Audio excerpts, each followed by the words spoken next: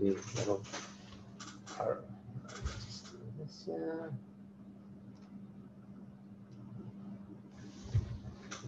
Okay, we'll try and look at this. Just turn this little around. There we go. All right, good evening, everybody. It's a great privilege to be joined here, or for me to be joining Rabbi Benjamin Elton here at the Great Synagogue Library. It's fantastic to be here in the heart of Jewish Sydney. Rabbi Elton, as everyone knows, is the Chief Minister here at the Great Synagogue, and we are going to be dealing with an incredibly important and sensitive subject this evening, that being the inclusion of the LGBT plus community within the Orthodox framework. So for those who didn't join us last week, just to understand that we are espousing, Rabbi Elton, myself, and all the other speakers in the course are espousing a form of Judaism that positions itself very much within the modern world. That on the one hand, we are trying to embrace the values and the various aspects of modernity that are conducive and consistent with Jewish values, but holding hard and fast to our traditions and to halacha in every sense of the word. So perhaps just by way of introduction, Rabbi Elton, firstly, welcome. It's wonderful to be with you this evening and to all our guests that are joining us. But maybe just a definition from your own, so because I think we all define modern orthodoxy slightly differently. Maybe you can give us a bit of your definition, and then we'll launch into the subject this evening. Certainly. Well, it's very nice to be part of this conversation. Nice to welcome you to the Great Synagogue again. As it happens, I try and avoid the term modern orthodoxy.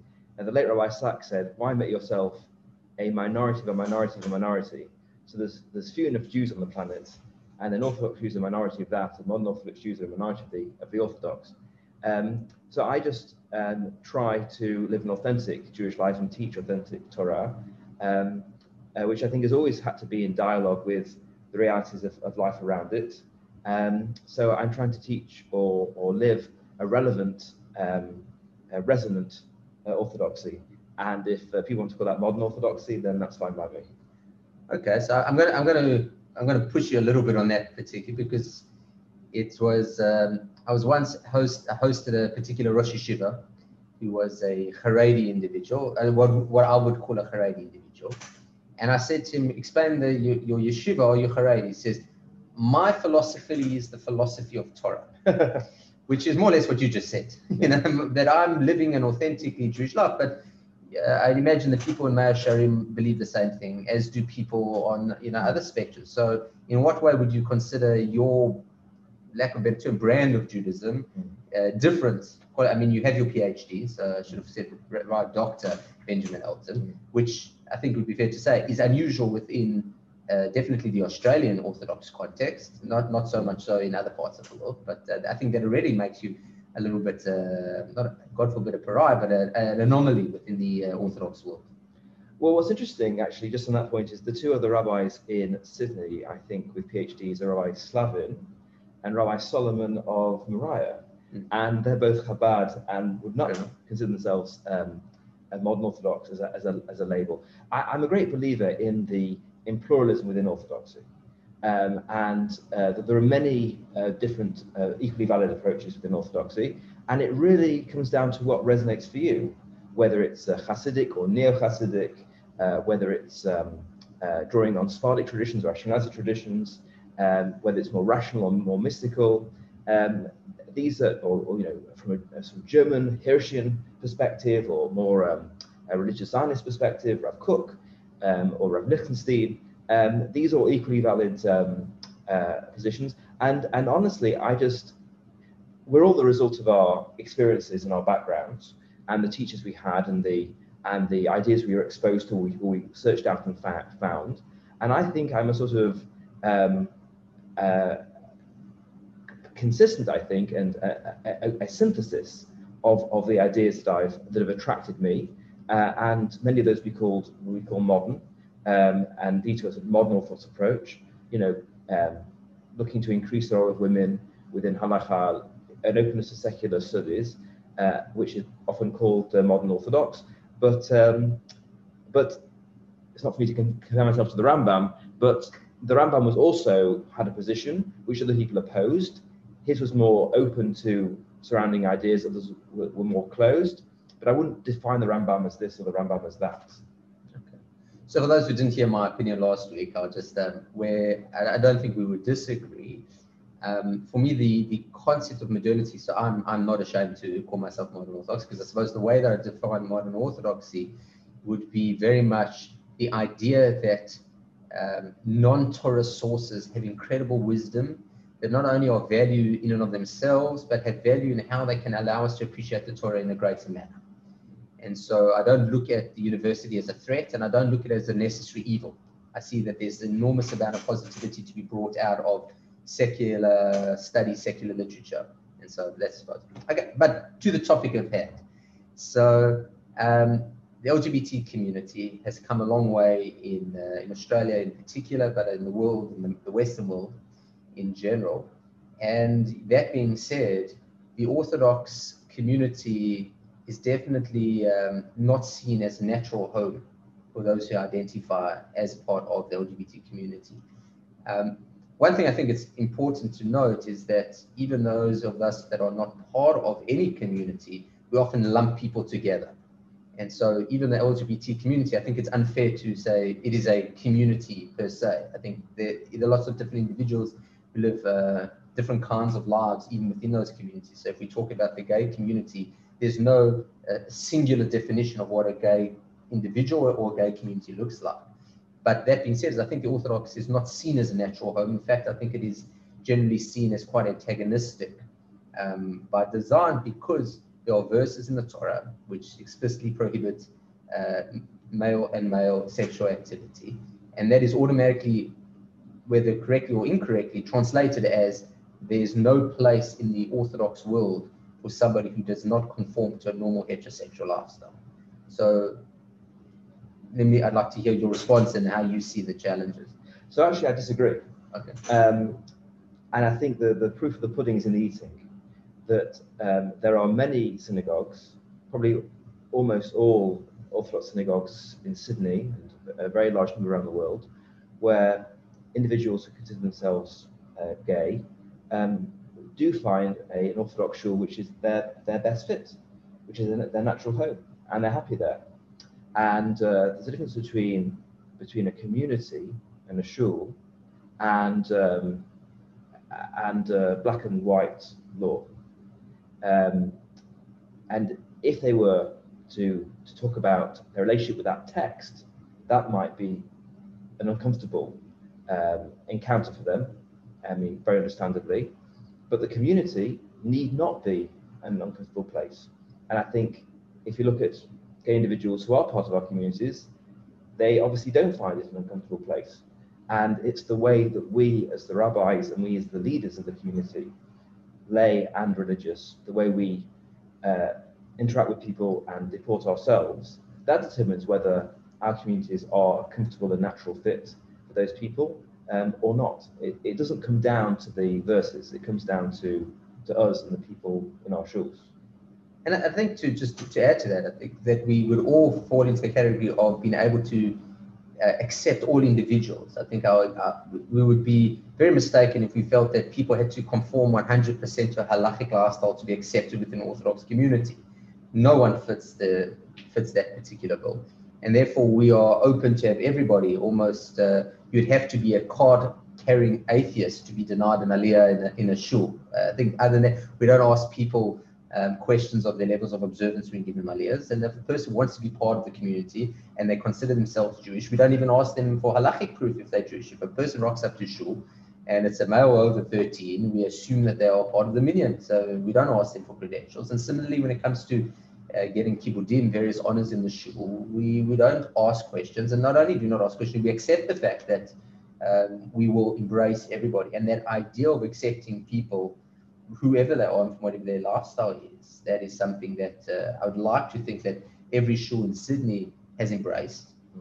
That being said, there's certain points where it's almost this, I don't want to call it the elephant in the room, but there's certain conversations where it's hard not to get uncomfortable. The question is, how often those conversations take place? I don't think I've ever had a conversation where I felt uncomfortable. I've had honest conversations, and I'm very grateful for the honesty that people brought to those conversations. But the conversations I've had, there's been an awareness on the part of everybody in the conversation of what's possible in an Orthodox framework and what isn't possible. And that, I think, takes the discomfort out of it, because no one's trying to embarrass anybody else or press anybody else beyond their position of conscious, where their conscience is comfortable. And if that's not happening, if no one is trying to either say gotcha or trying to trip somebody up or trap somebody or embarrass them, then you can have very frank and open and honest conversations and loving conversations, even if the conclusion is we all know, sitting around this table having this conversation, that certain things aren't possible or aren't possible yet. And I think those sorts of difficult conversations, very frank conversations, are important between a rabbi and any congregant, and it could be on a whole variety of issues. And I think part of the rabbi's job is not to be uncomfortable, is to be able to accept whatever people come and tell them, and speak to people and meet people where they are, and provide whatever help that rabbi can. So I agree wholeheartedly with you, and I think that, you know, in a pastoral role, if a same-sex couple were to come to me to seek marital guidance, I would treat them as I would treat any couple coming to see marital guidance. There would be no agenda on my part that, you know, this is an issue. It wouldn't have that. That being said, is that we have this sort of point where the equality that we want to grant our members, to say that every member of an Orthodox synagogue is welcome and agreed, there are going to be certain lines. So by way of example, so a number of years ago, it was a first night Rosh Hashanah, I gave drosha at Shul, where I talked about acceptance in the community. I don't recall, it was quite a number of years ago, I don't recall exactly what prompted it, but I made explicit reference that we need to make homosexual people feel very much welcome and equal parts of our community. And I believe that wholeheartedly. But a few days later, I had someone asking, Rabbi, can I please come speak to you? And it was a lady who came with her partner, and she said, we're not members of your synagogue, but we heard about the drosha that you gave. We would be honored if you would perform our marriage. So that is where I talk to the discomfort. The discomfort where we get to a point of saying, listen, you guys are welcome to come to my shul, and you're every much part of the community. But then there's always the but. And that's, I suppose, the discomfort that within the Orthodox world, and I think this is where I'll still use the term the modern Orthodox struggle, because we want to accommodate as much as possible. So if you're on the extreme right, so telling people no is easy. You know, you can't do that. You can't, if you don't keep Shabbat, you can't get Aliyah. If you don't keep Halacha, you can't do. It's very easy for those who are on the extremists to say everything's out. And for those on the progressive left, everything goes. You know, so whatever you want is pretty much, you know, we can make an accommodation. But for those of us who are sort of sandwiched in the middle, we've got the situation where we want to be liked, for lack of it. We want to be, you know, I don't want to say popular, but we want to be loving and caring. But there are certain lines that it's impossible to not cross. It's impossible to cross for us. And we run the risk that someone says, well, if you won't marry us, I'd rather go to a synagogue where I am 100% equal membership. Mm-hmm. And that, I think, it is a difficult. I think that is a bit of an elephant that is hard to address. So I think I'd say two things. First of all, that this question of saying no does come up in different areas. For example, let's say somebody came to you and they said, we're having a circumcision for our child, and we're having a non-Jewish surgeon performing the circumcision, and we want you to come along and make the blessings. So you'd have to say no. And you might love the family, and you would love the family, and you might even have married the parents of this child, and you're desperate for that child to have a Brit Milah, and you might urge them, go to this Jewish person, go to that Jewish person, go to this mall, go to that mall, and they say, no, we're very happy with our surgeon, we would like you to come along. So you have to say no. And anybody who feels themselves to be halakhically bound is going to say no in certain situations, in certain cases. And you just have to hope that your relationship with the people you say no to survives. And I think if you say no in a loving way, not because you want to hurt anybody, but because you feel obligated in halakha, you feel that halakha is binding upon you, then you just hope they take that's in the spirit you intend it, and if they don't, them's the breaks.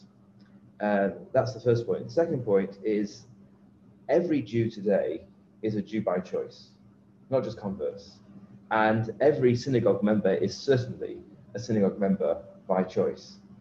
And everyone must go where they feel most at home.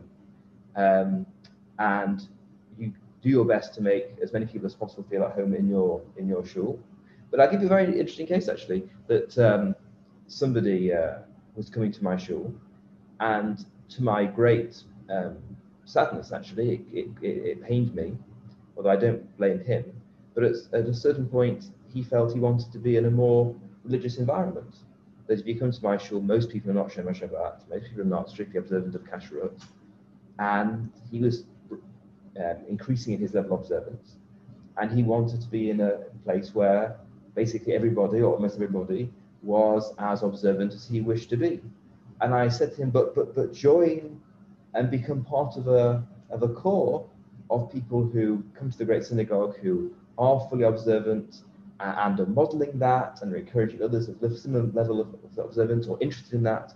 So he said, no, I think I really need to be in an environment where that is the norm and not the exception. I don't want to be an exception, a usual in my observance. I want my observance to be standard in the place I daven. So he went to a place where that was true, and that's a shame. Shame for me, and possibly a shame for him as well. But it's his choice, and he's autonomous, and everyone's autonomous. So I heard a very interesting speaker, Sharon Jaffe Berger, speak several years ago, and she said people have to go, vote with their feet and follow their consciences. And her argument was, as a Reformed Jew, people who are egalitarian should just go to a Reformed synagogue because that's where it's egalitarian. I think it's more complicated than that, because a community or a shul is a sum of its parts. Its policies on women, its policies on LGBT, the style of the service. It's a whole conglomerate. You can't narrow it down to one issue, which is basically right. People should find the place where they feel most at home, most comfortable, and that's where they should be. And you just have to respect people's right to do that. No one shul is going to be the right place for everybody. And if you try and make it that, then you'll just become sort of like a smashed mosaic of an institution. But you can work to make it as inclusive and therefore as attractive to as many as possible. Mm. Yeah. So let's try, flush out a few, case studies of different issues that may come up and how we address them. One is membership. So membership, different synagogues are operated. I can talk about my own synagogue, that we have what is called a family membership. Now, the family membership is usually made of a husband and a wife and all children under a particular age. So how does one address when a same-sex couple wants to join up as a family membership? Now, just so we can appreciate that there are going to be two broad issues that are dealt with in Jewish law, and this is, I suppose, in all areas of Jewish law. You've got the strict law, and then you've got sort of, we can call it the spirit or the atmosphere of the culture, the traditional elements that are associated with it. So by way of Shabbat, so on Shabbat, can you put your TV on a time switch the same way as you put your air conditioner on your hot plate? So the answer is technically yes, but there's an essence of Shabbat you're trying to keep. So if on the one hand we're saying that as Orthodox rabbis we cannot perform a same-sex marriage, and that is beyond our ability. So can we recognize a same-sex couple as a couple and a same-sex family as a family? And that creates and it's not talking about the fees per se, that we can work around, but the structure, that if two men or two women want to come and join the community, can we recognize them as a family? And just to move on from that, if said family now wants to celebrate their, every other family commemorates their anniversaries with the Kiddush, so this couple also wants to commemorate their anniversary, can we allow those? I think this is now, we're not in halachic zone. There's no halachas about who can and cannot sponsor a kiddush and who can or cannot be a member of a synagogue. It really comes down to the point is this messaging consistent with orthodoxy, or is it not consistent? And I'll just be to be frank and open with the audience. These are a lot of the struggles that I personally have, because I'm not on the right that I can just say, listen, it's finished. It's something I struggle with, and I don't have a good answer for it. So I agree with you. I think it's very important that we acknowledge that this is a painful topic for us, because we don't want to do anything which excludes anybody, and we might even be dissatisfied with the conclusion we come to. And there's a certain holiness in dissatisfaction, that it's a yearning to show more love, or to in practical ways, not just feeling it, but the way Jews show love is by doing things, not by feeling things. So when there's a shortfall in that, then there should be a pain. It should be painful. It's very interesting. It's not entirely an irrelevant analogy. When you're single and you're traveling, so where do you put your tefillin? If you put them in your checked luggage, they could end up in Venezuela, and you're in, Tokyo. This is a bad thing. So what do? You carry it in your backpack, in your hand luggage. But if you're a single person, what if you want to go to the bathroom? So are you going to leave your hand luggage just sitting in the departure lounge where somebody is probably going to blow it up? Or do you take your hand luggage with your tefillin into the bathroom? So when I was a single guy, this was a real issue for me. So I asked a rabbi this question, and he said, well, because the tefillin are in their little boxes, which are then in a velvet bag, which are then in a plastic bag, which are then in your hand luggage. In fact, you can take them in because there's enough degrees of separation that it's not a halakhic problem. I said, yes, but it feels bad. He said, yes, good, it should feel bad. Like, there's value in it feeling bad. You should be sensitive, so sensitive to your tefillin and their dignity, it should feel bad. So I think there's value and holiness in feeling bad. I think you do a lot structurally to avoid these issues. For example, we don't have family membership, which is there's not been family membership in the entire history of the shul. So it's very helpful in this regard. Each person's a member in their own right. Parents and children, each in their own right. So that solves the problem of who's included in family membership. I think there's a difference between the same-sex marriage and everything else the family does. So I think when a same-sex couple adopts a child, and they're both the parents, so they must both be celebrated because they are both the parents of the child.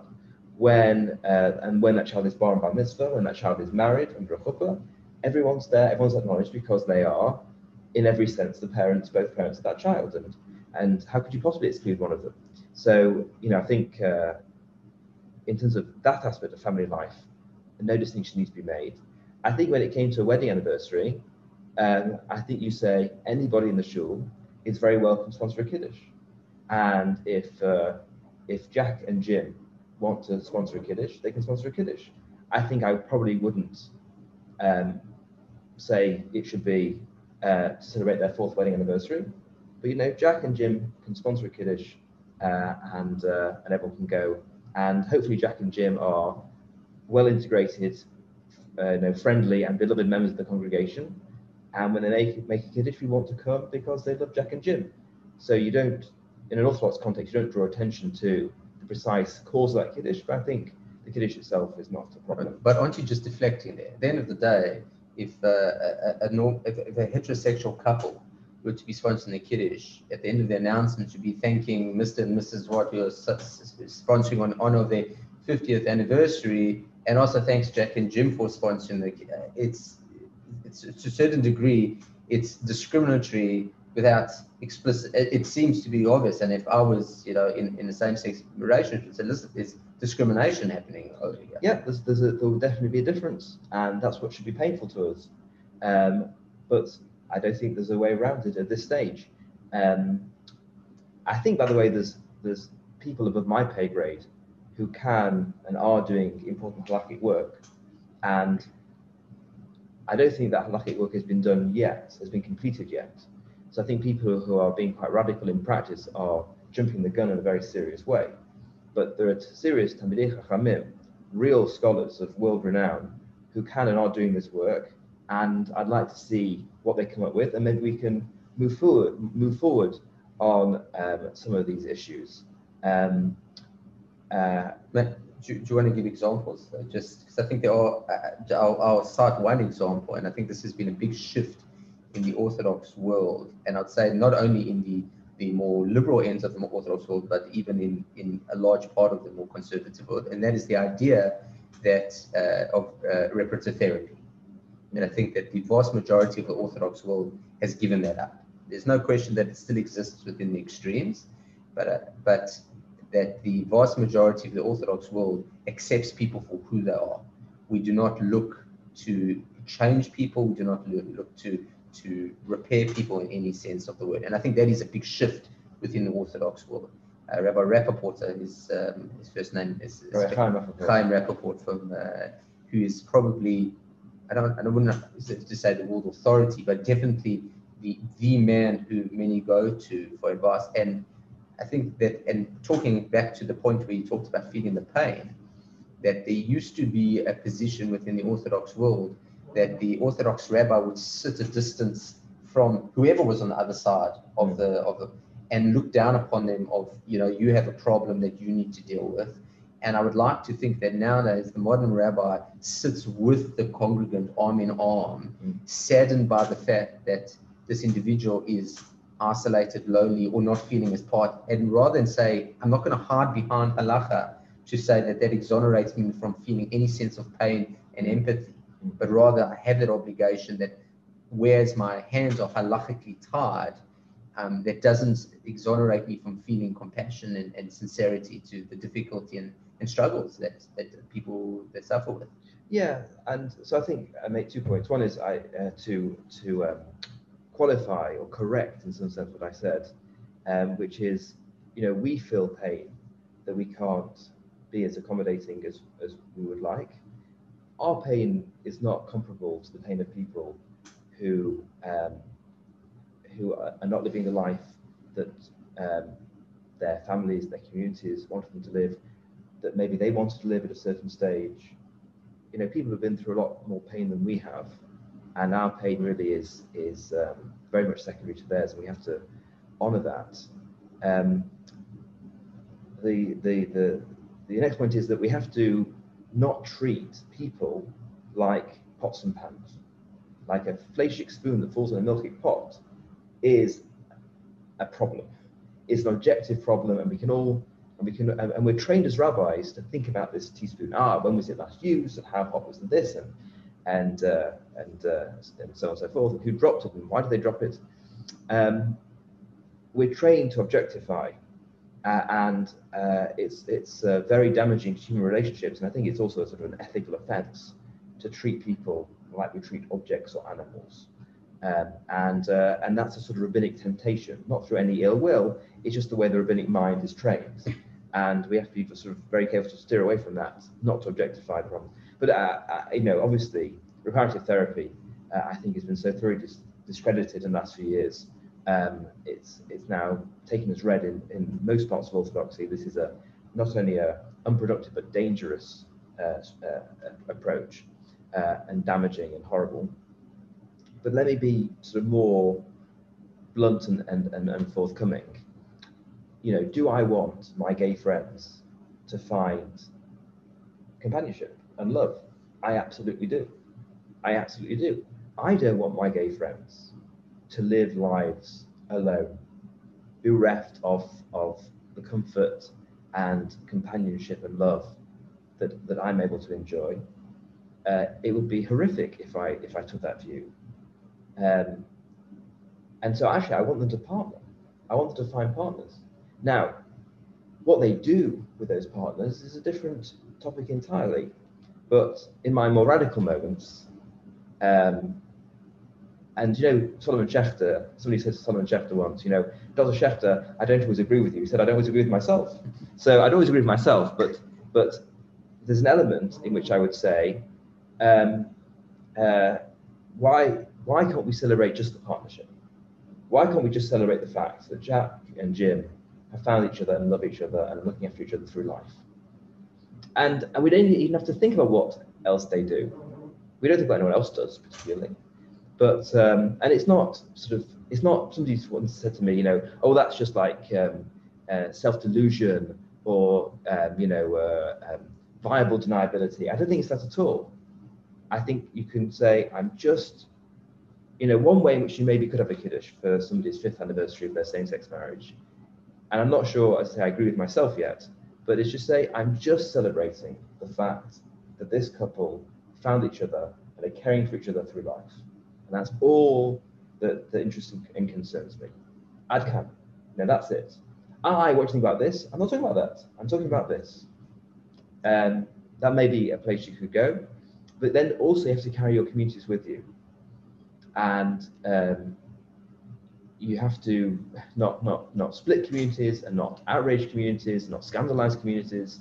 And that's true with all sorts of measures that rabbis try and introduce. Every rabbi comes into his community and hopefully has over his time in the community all these whiz-bang ideas about what he's going to do to the service, to this, to that.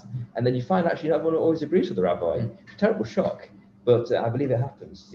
I'm told. In time,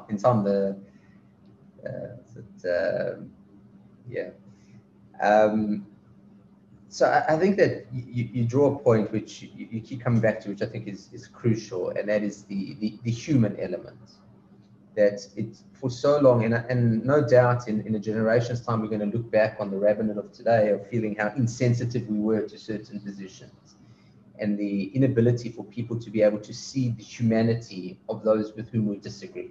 And I think that is a challenge for everyone, but the rabbinate in particular, that if someone is coming to you with their deep longing for companionship, and that is something which I've dealt with on a number of occasions, and no doubt you have as well, the deep will and hope that the person can find a relationship, a nurturing, loving relationship, because I think it would be futile for me to think, I hope they find a girl who turns them right, or a God. It's not even that.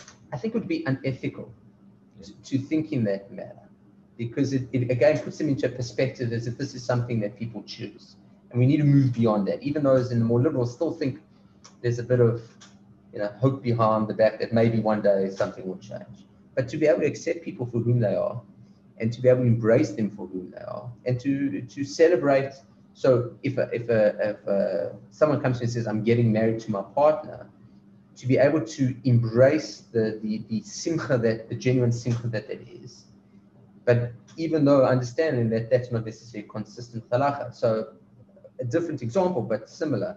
So when a grandparent calls me that his son has married out and he's just had his first grandchild, so it's a feeling that I have, that I acknowledge the fact that there's a lot of simcha happening for you. You've got a grandchild. That's a lot of simcha. The grandchild's not Jewish, so it might not be a celebration for the community. But I can't say, well, it's not Jewish, so therefore nothing to talk about over here. Why are you happy? It's his grandchild. So I don't want to use with all our mashalim, all our different examples to somehow draw that these are exactly the same. But I do think there's an element that being able to have this ambivalence of great happiness on the one hand, but understanding on the hand, even though maybe it's not conducive with the prototypical Jewish experience. That being said, there's a place for it. And I think that's the important part. There is a place. Is there a place in Orthodoxy for people who are not compliant with the prototypical Jewish? And the answer has to be yes. There is a place, and it is a place that Hashem wants as well. Yes, the working on the basis is there's no such thing as orthodoxy.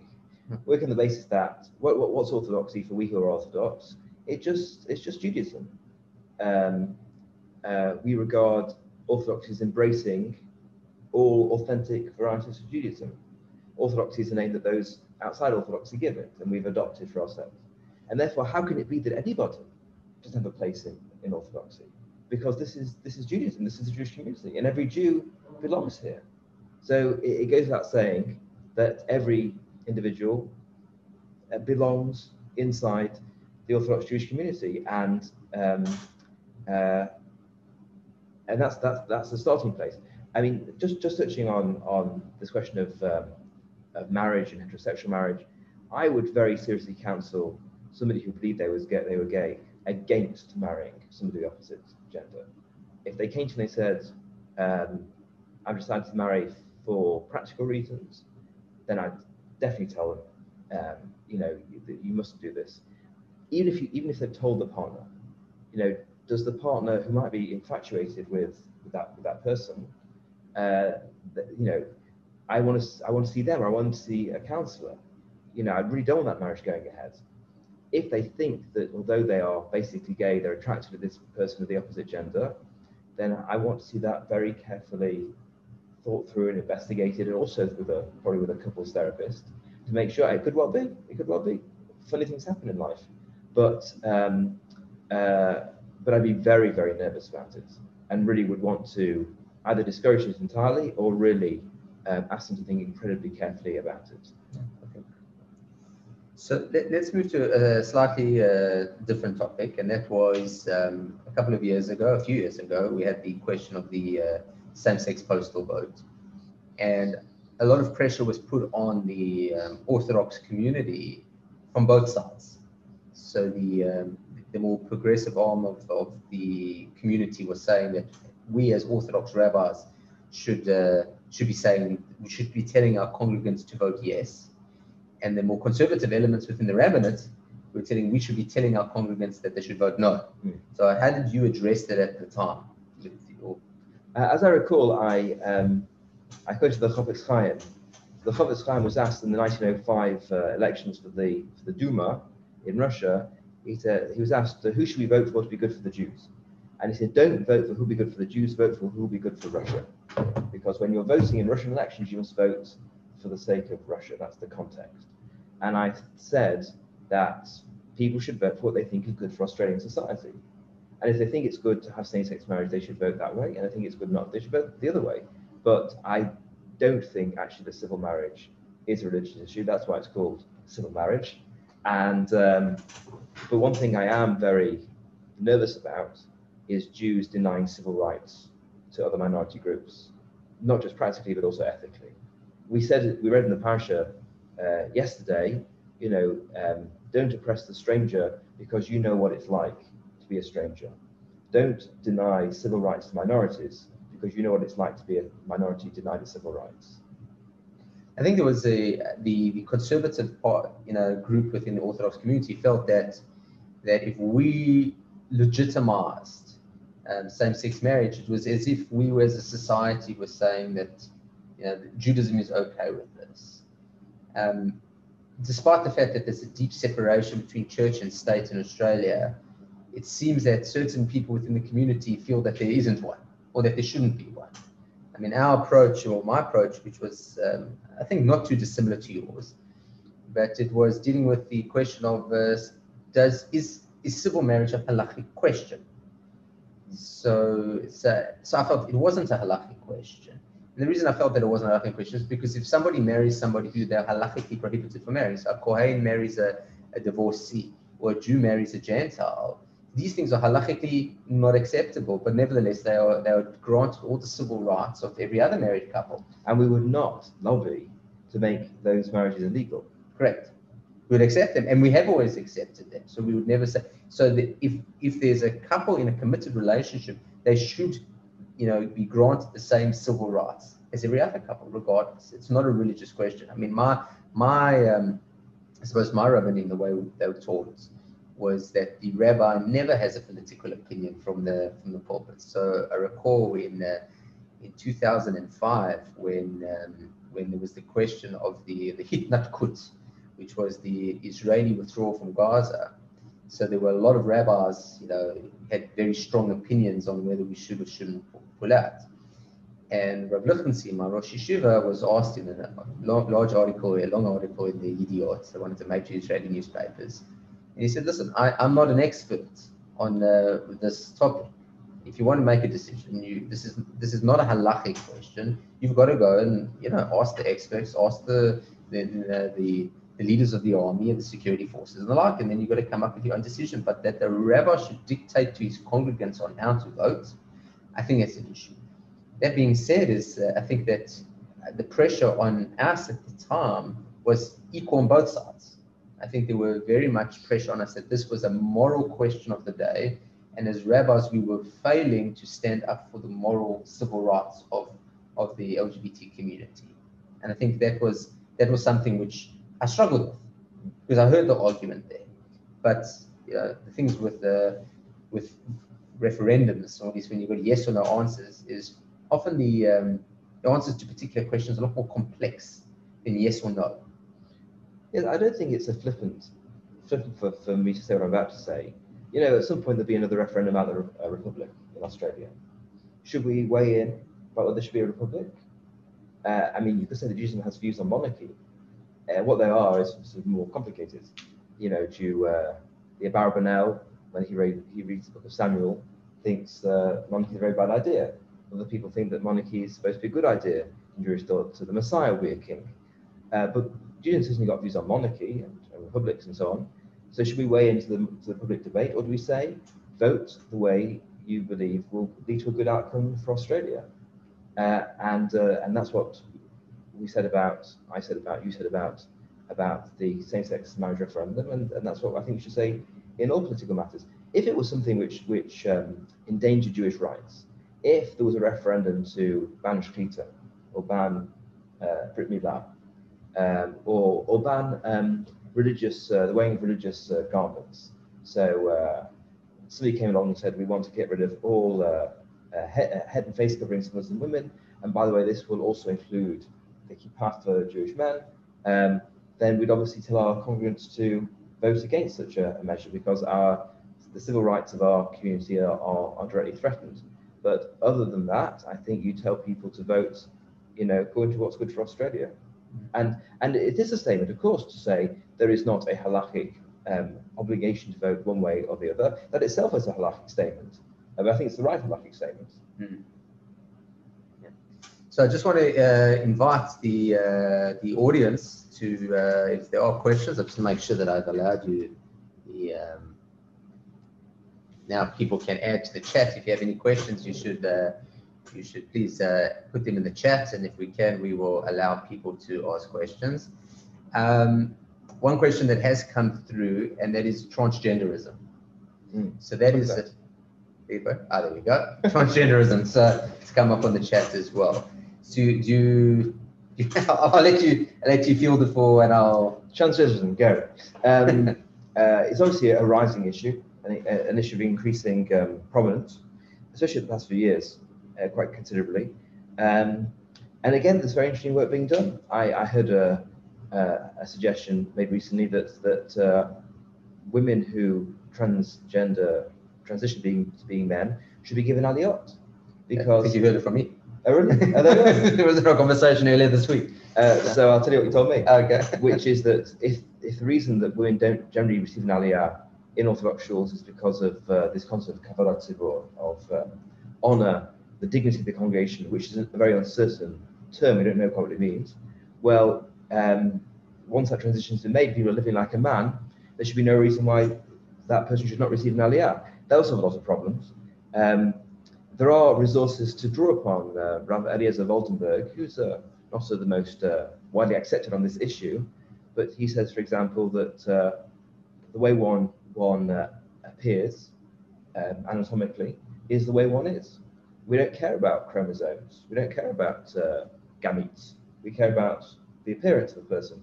And once the appearance has changed, that person is the gender that they've transitioned to. It gets more complicated when you move into areas of identity. That somebody says, "I now identify as a woman," without any physical surgery, without any hormonal treatment. That I think is a lot trickier. And to endorse when somebody says, "I now identify as a woman, I now am a woman." In halakhic terms, I think that's difficult. That doesn't mean that in social terms you don't behave that way. So if somebody says, "I now regard myself as a woman," then I think you obviously regard, in all interactions, regard them as a woman, speak to them as a woman, use female pronouns, you acknowledge it in every social and personal sense. Whether you could define them halachically as a woman without any surgery or other treatment, physical treatment, is I think much less certain. But actually, the last point I make, a lot of dealing with people who have transitioned in gender is about basically politeness, I think. And if people wish to be known as a particular gender or as gender fluid, if they tell you what pronouns that they want you to use, then you use those pronouns, because that's just good manners, I think. Yeah, I think there's an element of menschlichkeit which we cannot forget, that we cannot ever use halacha as an excuse to not act like a mensch. That's right. And dare I say that many do behave in abominable ways and treat people inappropriately, whether they, and not even talking about this particular topic, but Gentiles and the like, where people speak in a very discriminatory language. But people, menschlichkeit, derech eretz kalma Torah, that menschlichkeit preceded the Torah. That if you don't have the late Rav Tversky Zal has vought in Ve'ela Mishpatim, last week's parsha. So it says Ve'ela Mishpatim. It says, why does it say, and these are the Mishpatim? It says, once you are a person, once you are a mensch, then these are the Mishpatim. So until such time as you're going to be able to treat people with derech eretz, menschlichkeit, then there's nothing to talk about. And so I agree wholeheartedly that if someone comes and self-identifies, it's not for me to question that perhaps they have an agenda. We should accept people for the way they present themselves. And that is, in all areas of halacha, what you see is what you get. So if there's you don't have to go, if someone comes and says, this is the story, you accept it. You don't have to start, saying, well, maybe they're lying to me. And that was always the old canard with regards to women and women's filial groups, which, by the way, seem like so tame in comparison to the issues which are cropping up more recently. They just want to be like men. They just want this. They just want that. Are they coming to shul the rest of the year when there isn't women's filial group? I always thought those were totally illegitimate and rather chutzpahdik questions. Like, who are you? The question is this acceptable? Is this viable halachically? And if it is, then fabulous. And if it's not, it's your obligation to work out a way in which it does comply with halakha. What the rabbi should never do is say, no, the proposal you give me doesn't work. Okay, go away. So okay, this might be problematic. How can we finesse it so it works?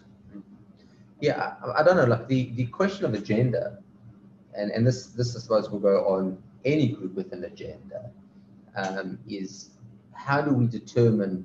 Am I going to be the arbiter about whether a person is sincere or they have an agenda? And who am I to make that judgment? I think that becomes very, very dangerous, very difficult. I think here's another radical statement. No one has an agenda. I think no one has an agenda because everyone can do whatever they want. And yes, there might be one or two people who, for whatever reason, the way they were brought up and the chips they have on their shoulder, want to come and give orthodoxy a kick in the shins. There might be people like that, but I think there are very many. People can choose. There are independent minyanim. People can just do their own thing in their own way. If they're coming to us, it's actually because they have a love for what an Orthodox shul and the Orthodox community can provide. Not because they want to stick it to us, because they want to find a way to still be part of the Orthodox community, consistent with every other part of their identity. That's not an agenda, that's bringing them themselves to the community. So I need to digest it a bit because I'm not sure I agree with it. I do believe that there are agendas, and I'm just not sure. I'm not sure I'm able to ascertain whether this is an agenda or not. So I would hold judgment on a particular case. I would hold my judgment and say, I don't know whether this person's agenda. I think the agenda is when the goal isn't the objective. The goal is the fight. That it's more about the fight than it's about the outcome. But you know what they say? They say, I'm not comfortable with comparing these people. But somebody said to me, I was once in a spat with another academic, as academics do in my previous scholarly existence, and somebody said to me, don't fight with a pig because you'll both get dirty, and the people enjoy it. So if somebody comes to you for a fight, don't fight. You say with love, this is possible and this isn't possible. Your mind doesn't go to the place of thinking about their agenda, because that will just get you into the fight. You just talk about what we can, what's possible, and what's possible that they haven't thought of yet. But you have thought of, and you can, and if they still say that's impossible, that's terrible, that's discriminatory, you say, it pains me that this is the way I encounter as concluded, and come back when you want to discuss further. All right, so we have a number of questions here. I'm just going to go through some of them. Some of them are simple and some of them are a little bit more complex. Okay, can a homosexual person be buried in a Jewish cemetery? Absolutely. I don't think there's anyone who says not. My only knowledge of any real histories about questions of people being buried outside the cemetery were people who were consciously and deliberately against the community. People who, just were not compliant with whatever communal standards are, would not be buried outside. You'd have to be something that was a deliberate decision made. But isn't it fascinating that question was asked, that there's still a thought I think that might be the case? I think that's the sad, scary reality, is that so many people believe that if you have a tattoo, you can't get buried in a Jewish cemetery. If a person, Rahman Atzam, takes their life, they can't be buried in a Jewish cemetery. A person who marries out of the faith can't be buried in a Jewish cemetery. So a lot of this does still exist. People still won't donate organs because they believe that that it's against the Torah to donate organs. All of which, even if they are held by very minority opinions, and nevertheless somehow old habits die hard. And so there are these. It is sad that this exists, but the fact that the question is asked is still very good. Okay. I'm just going to try to scroll to the top. Questions. Okay, I'm looking for questions, not studying. If a married gay couple come to shul, is an issue of who is the head of the household. I'm not sure why that would be relevant. Also, would both be accepted in a minyan? So absolutely. Again, the definition of a minyan is male over bar mitzvah. And we do not ask any more questions than that. So again, just if perhaps you maybe came late, that if a person walks into shul and I don't know them, and they, for all intents and purposes, they look Jewish, meaning they have a kippah on their head, they sort of know what's going on, not only will I count them in the minyan, I offer them aliyah to the Torah, I will not question any aspects of lifestyle. So there was no difference whatsoever in this regard. So if a homosexual couple were admitted as a couple family, wouldn't it, so to speak, permit living together be issur? So the question is, would we not be if we allowed family membership of a same-sex couple, would that not be a shul statement of we consider this a legitimate thing? I think that is the gray area, which is that really the issue here? So Rabbi Elton, you talked about the fact that you've alleviated the issue by not having that family membership. I think the question from the shul point of view is that, is it, the shul is very clear, and this is something which I suppose is difficult, is that there's the administrative arm of the shul and there's the religious arm of the shul. So when it comes to paying fees, that's the board, the president, that's their problem. It's not my problem. So if a person hasn't paid fees for months and months and months and months, and then the president comes to me and says, we cannot give this guy an aliyah because he hasn't paid his fees. So I says, listen, that's not my problem. My problem. Or you can't do this guy's funeral because he's not a member of the shul. These are not I'm in the halach. I work for the Jewish people. My current employer might be Kilat Masada, the great synagogue, but that's not who I work for. I work for Hashem and the Jewish people. So you've got money issues with them, take it with them. So membership is that interesting element. Is it on the rabbi side? Because the rabbi has to sign off on every membership. I'm sure you as well. You got to sign off you have to prove that the person's Jewish and the like. But it's really about fees. So that's what it comes down to, right? Like a person can come to shul all the time without being a member, but it's about, are they going to pay dues? So it is that gray area. So you can get around it, which is good, but it doesn't solve the question. But I'm not sure a problem you don't need to answer is a problem anymore. In what sense? So let's not deal with that question. Let's find a way not to deal with the question. Okay, I think that is a wise response. Okay. So I see a lot of us two sides. So there is a question. I'd love to hear Leora's question. I don't know what Leora's question is. Leora has raised her hand, it says. Okay. So Leora's raised her hand. Let me find Leora and I will unmute her. Okay, Leora, I will unmute you and I will unpin myself before you speak, just so that I can allow you to unmute yourself, Leora. Yeah, all good. Okay, I write my question. Give me 2 seconds. I just want to unpin myself so I can unspotlight myself. Yeah, go for it. Speak away. Thank you for allowing me to speak, and also thank you for having this conversation. I think it's a very difficult conversation for both modern Orthodox authorities and also people that are in the Orthodox community and in the LGBT community. So it's good that we're having this conversation.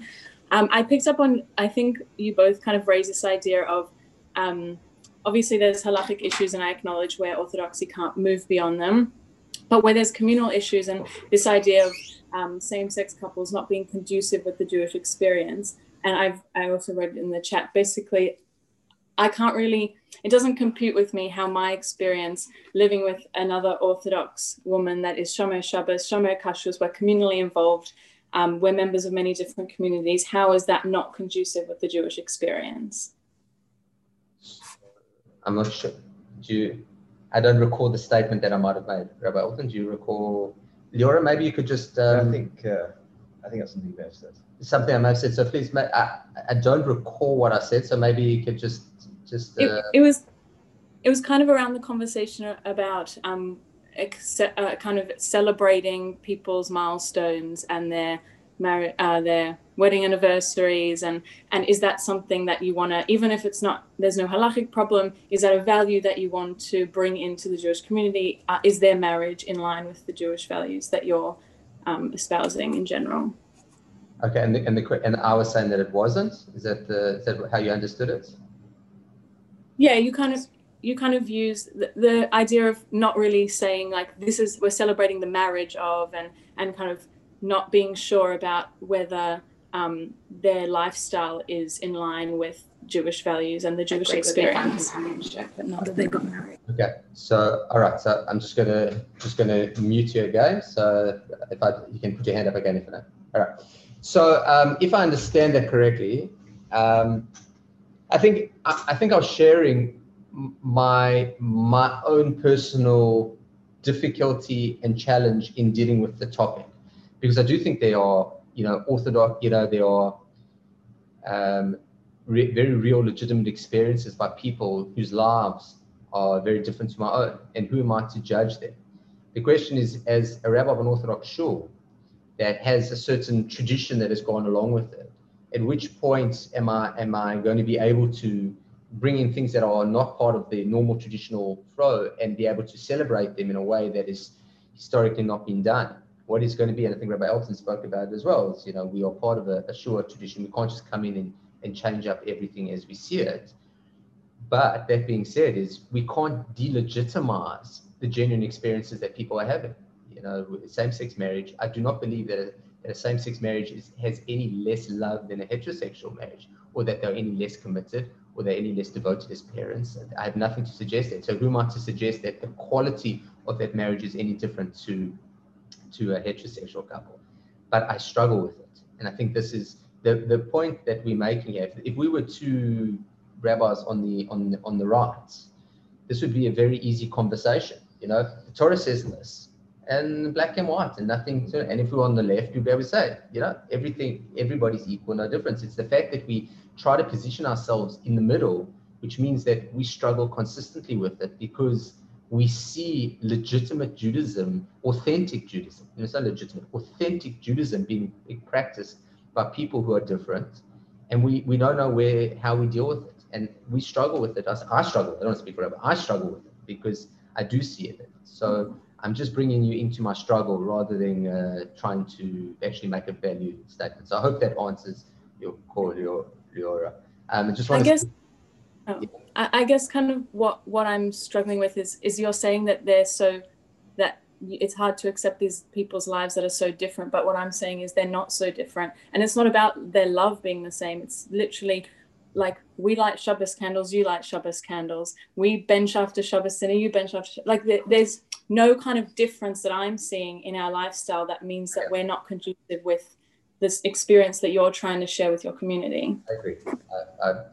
Yes, and I think that's why everybody in a community who's living in that way and is espousing those values, should be given, recognition and role and prominence and so on, and so on and so forth. I think the problem that all three of us in this bit of the conversation probably shares, like Rabbi Krebs and I, for example, wouldn't perform a same-sex marriage. And ultimately, we've got to account for why that's the case. There are some Orthodox rabbis in the world, very few, who would do so. This isn't a problem for them. But for those of us who wouldn't perform a same-sex marriage, if we're going to be totally honest, we have to account for that. So the way a couple lives once they are married or once in a relationship may fully uphold the values of Orthodox Judaism, but the fact of the marriage itself, that actual event, that formal coming together, is something we wouldn't perform. There must be something which we don't regard as something we can do as Orthodox rabbis. I think that's what we're talking about essentially. Does that make sense, Julia? Yeah, so I understand where there's halachic barriers, but where there's communal barriers, I'm a bit less sympathetic, because I feel like they can easily, with a bit of work, they should be much more flexible. Yes, and I think, when there's a fait accompli of a couple who are in a loving relationship, maybe bringing up a family and are contributing to the community, then both of us put the formality of that sort of contract aside, and we just talk about people and families and relationships. Yep, absolutely. All right. So just looking if there are any other questions along here.